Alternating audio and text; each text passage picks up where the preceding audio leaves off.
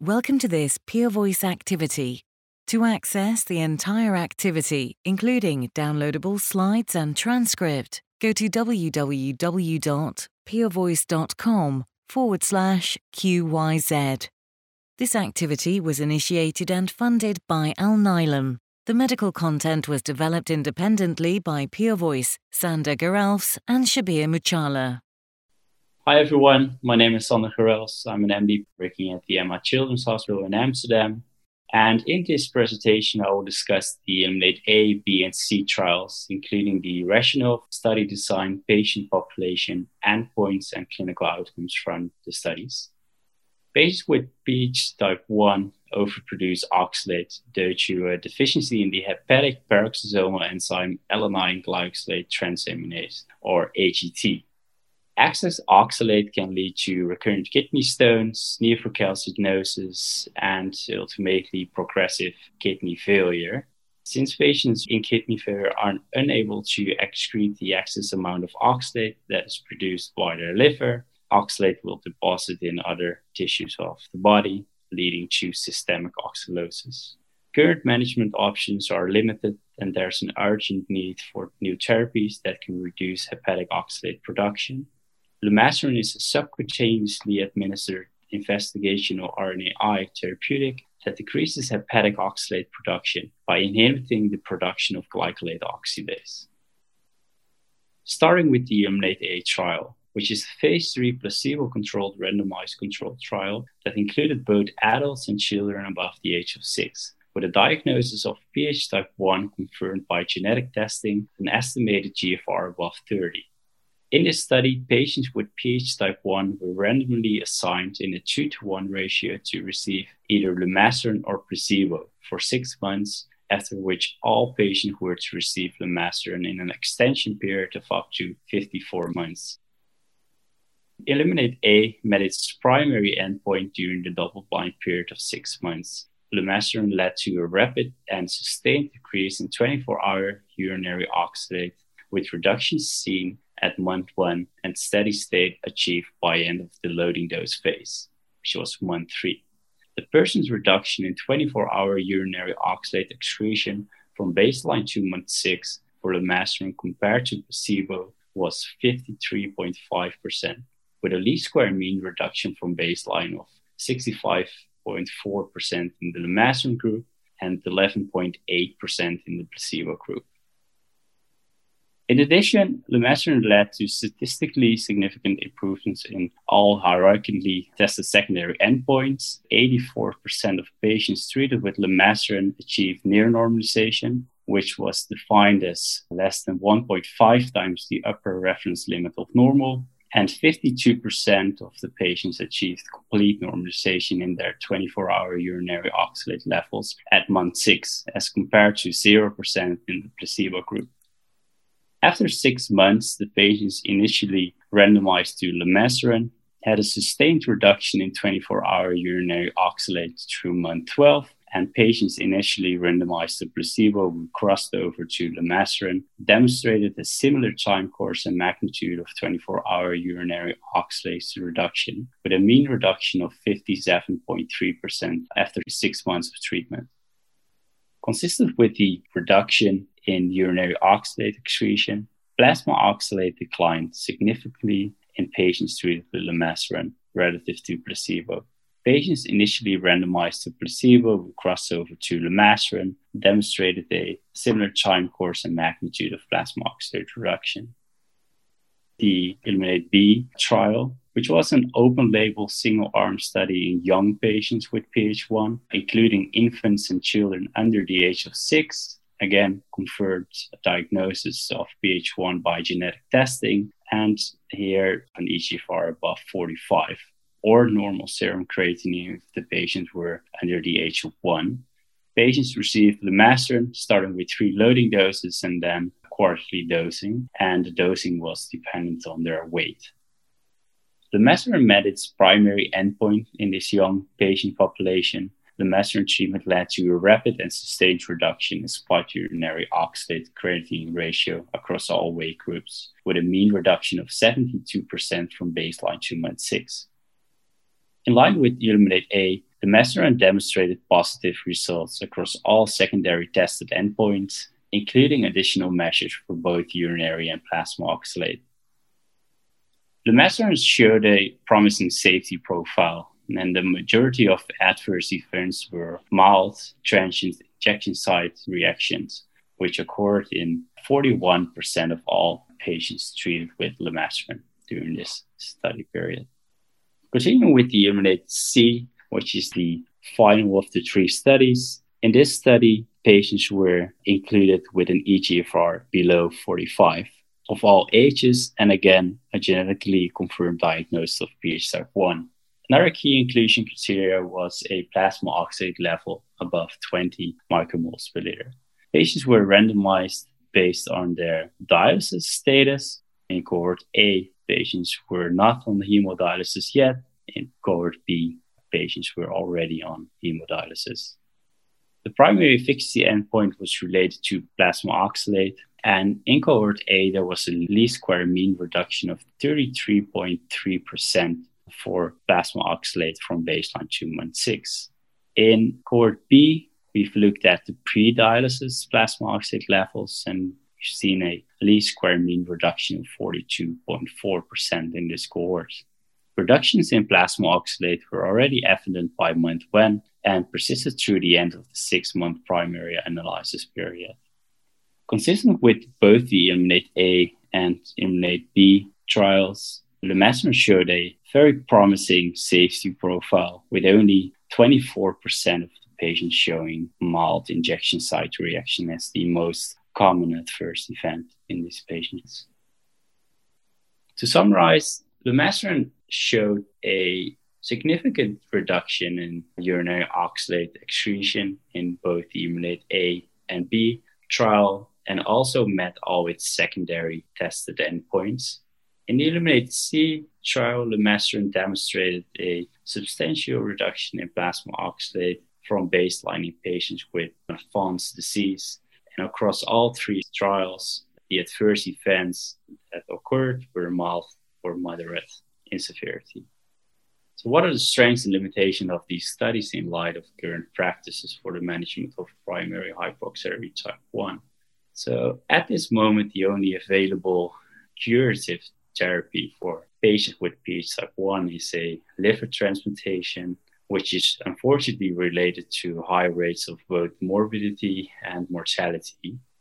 Lumasiran could be a less invasive option for these patients.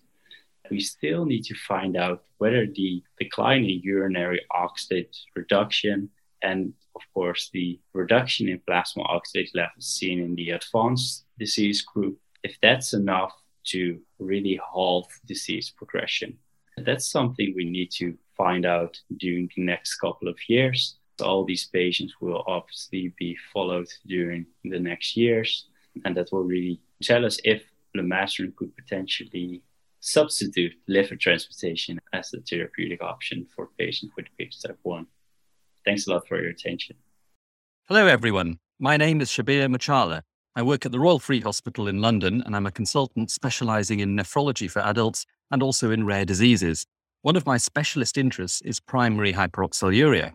So welcome to this activity on the evolving treatment paradigm for patients with primary hyperoxaluria. In this presentation, I'm going to discuss the significance of the ILLUMINATE trial data within the context of the current standard of care, and I'll put the findings into clinical perspective.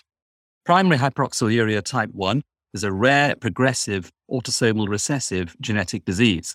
It's important to distinguish it from other types of hyperoxaluria. There's another group called enteric hyperoxaluria that's usually quite easy to diagnose, but not always.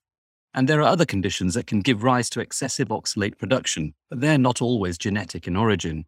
PH1, primary hyperoxaluria type 1, is characterized by increased hepatic oxalate production, and that's caused by a deficiency of a liver peroxisomal enzyme called alanine glyoxylate aminotransferase, or AGT for short.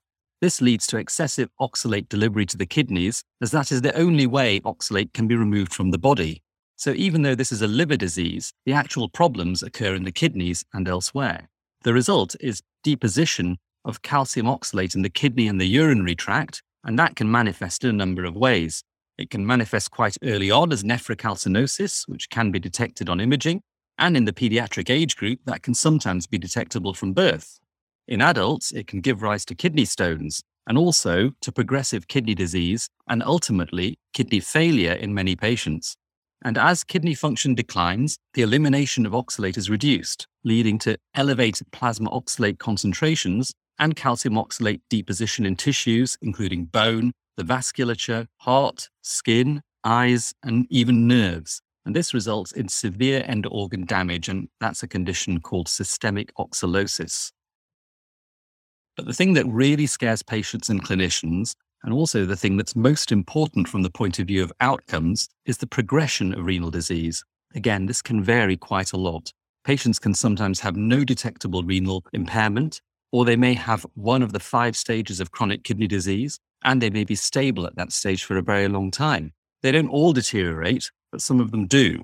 And if so, they deteriorate then quite rapidly and need to have dialysis, which is a bad outcome indicator in this condition. Now let's talk about treatments. To get the best outcome for these patients, they need a diagnosis as early as possible. But it can be very difficult to do that because presentation is often non-specific, especially when presenting in adulthood. In fact, the diagnosis is actually easier if the patient presents with a very severe phenotype at an early age. Unfortunately, we still see patients who have been diagnosed only after the primary non-function of a renal transplant when the patient's original cause of renal failure was unknown. And that's because patients don't always present with kidney stones or any other obvious symptom of PH type 1. So it's important to look really carefully and consider the diagnosis based on any calcification that might be seen. Early therapy affects long-term outcome. That's important because the patient's genetic analysis not only confirms whether the patient has PH type 1, but can also tell us whether they are sensitive to vitamin B6, also known as pyridoxine. This treatment has been around for many years, and patients with specific mutations are very sensitive to pyridoxine, which acts as a cofactor and allows the patient's remaining functional enzyme to be better used by the body and therefore reduce the amount of oxalate available. And if they're taking that and they are sensitive to it, their outcomes are often very good indeed. Treatment options for PH type 1 are otherwise very limited. They are to hydrate the patient aggressively and throughout the day for every single day of their life, a very difficult thing to do, especially in the pediatric age group. We often use potassium citrate or another kind of alkalinization.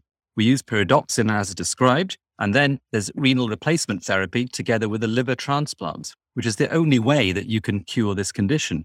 But apart from a liver transplant and patients who are sensitive to pyridoxine, the rest of them are simply holding maneuvers that aim to preserve kidney function and delay the time to dialysis, but not to actually cure the disease.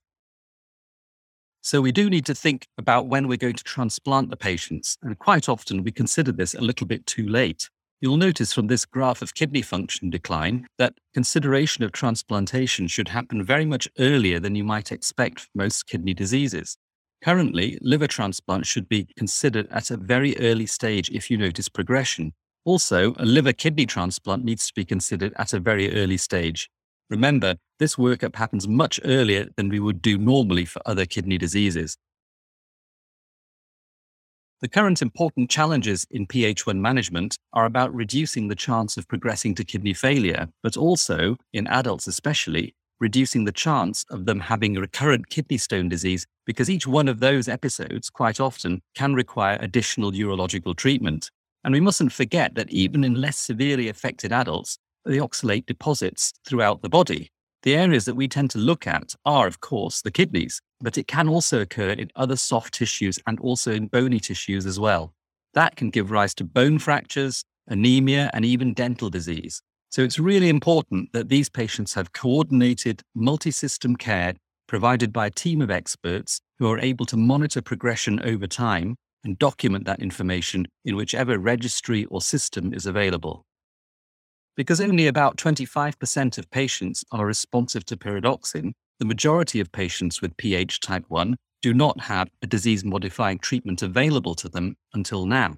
RNA interfering therapy is the new treatment that you've heard presented. The question really now is who would most benefit from this? In this slide, I've suggested some starting criteria. These are not guidelines, but merely my own thoughts and how I'd stratify it using current knowledge, so these criteria will almost certainly change. I focused on the adult population, but similar criteria might occur in some of the pediatric age group. This wouldn't include the severely affected infantile form of the disease, where treatment decisions need to be made much, much earlier and much, much quicker. From the top of the list, most clinicians would probably agree that starting RNA interfering therapy relatively soon might be the best idea, whereas there may be some more debate as you go down the list.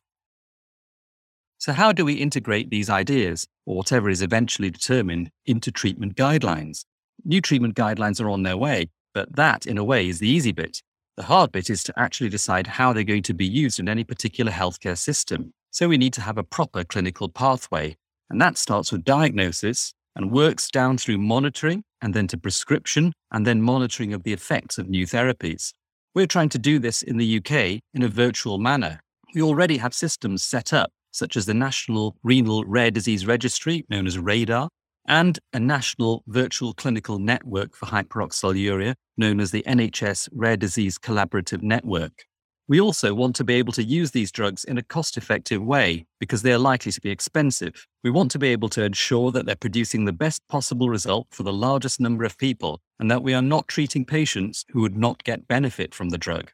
The ultimate aim, of course, would be to avoid or reduce the need for liver transplantation. So in summary, the current therapies for PH1 are limited, with pyridoxine being effective in a small number of sensitive patients. RNA interfering therapy has demonstrated encouraging results in clinical trials and is now approved for the treatment of PH type 1. We now need ways to be able to use these medications properly. We need to have proper systems in place for monitoring and for the ability to determine how useful these medications are. And we also need to put as much effort into diagnostics as we do into treatment, because there are probably many other patients out there who have not been diagnosed, especially in the adult group, and they may well benefit from some of these new therapies. So, as in other rare diseases, diagnosis, research, and novel treatments all go together. Thank you very much for listening to this talk. This has been an activity published by PeerVoice.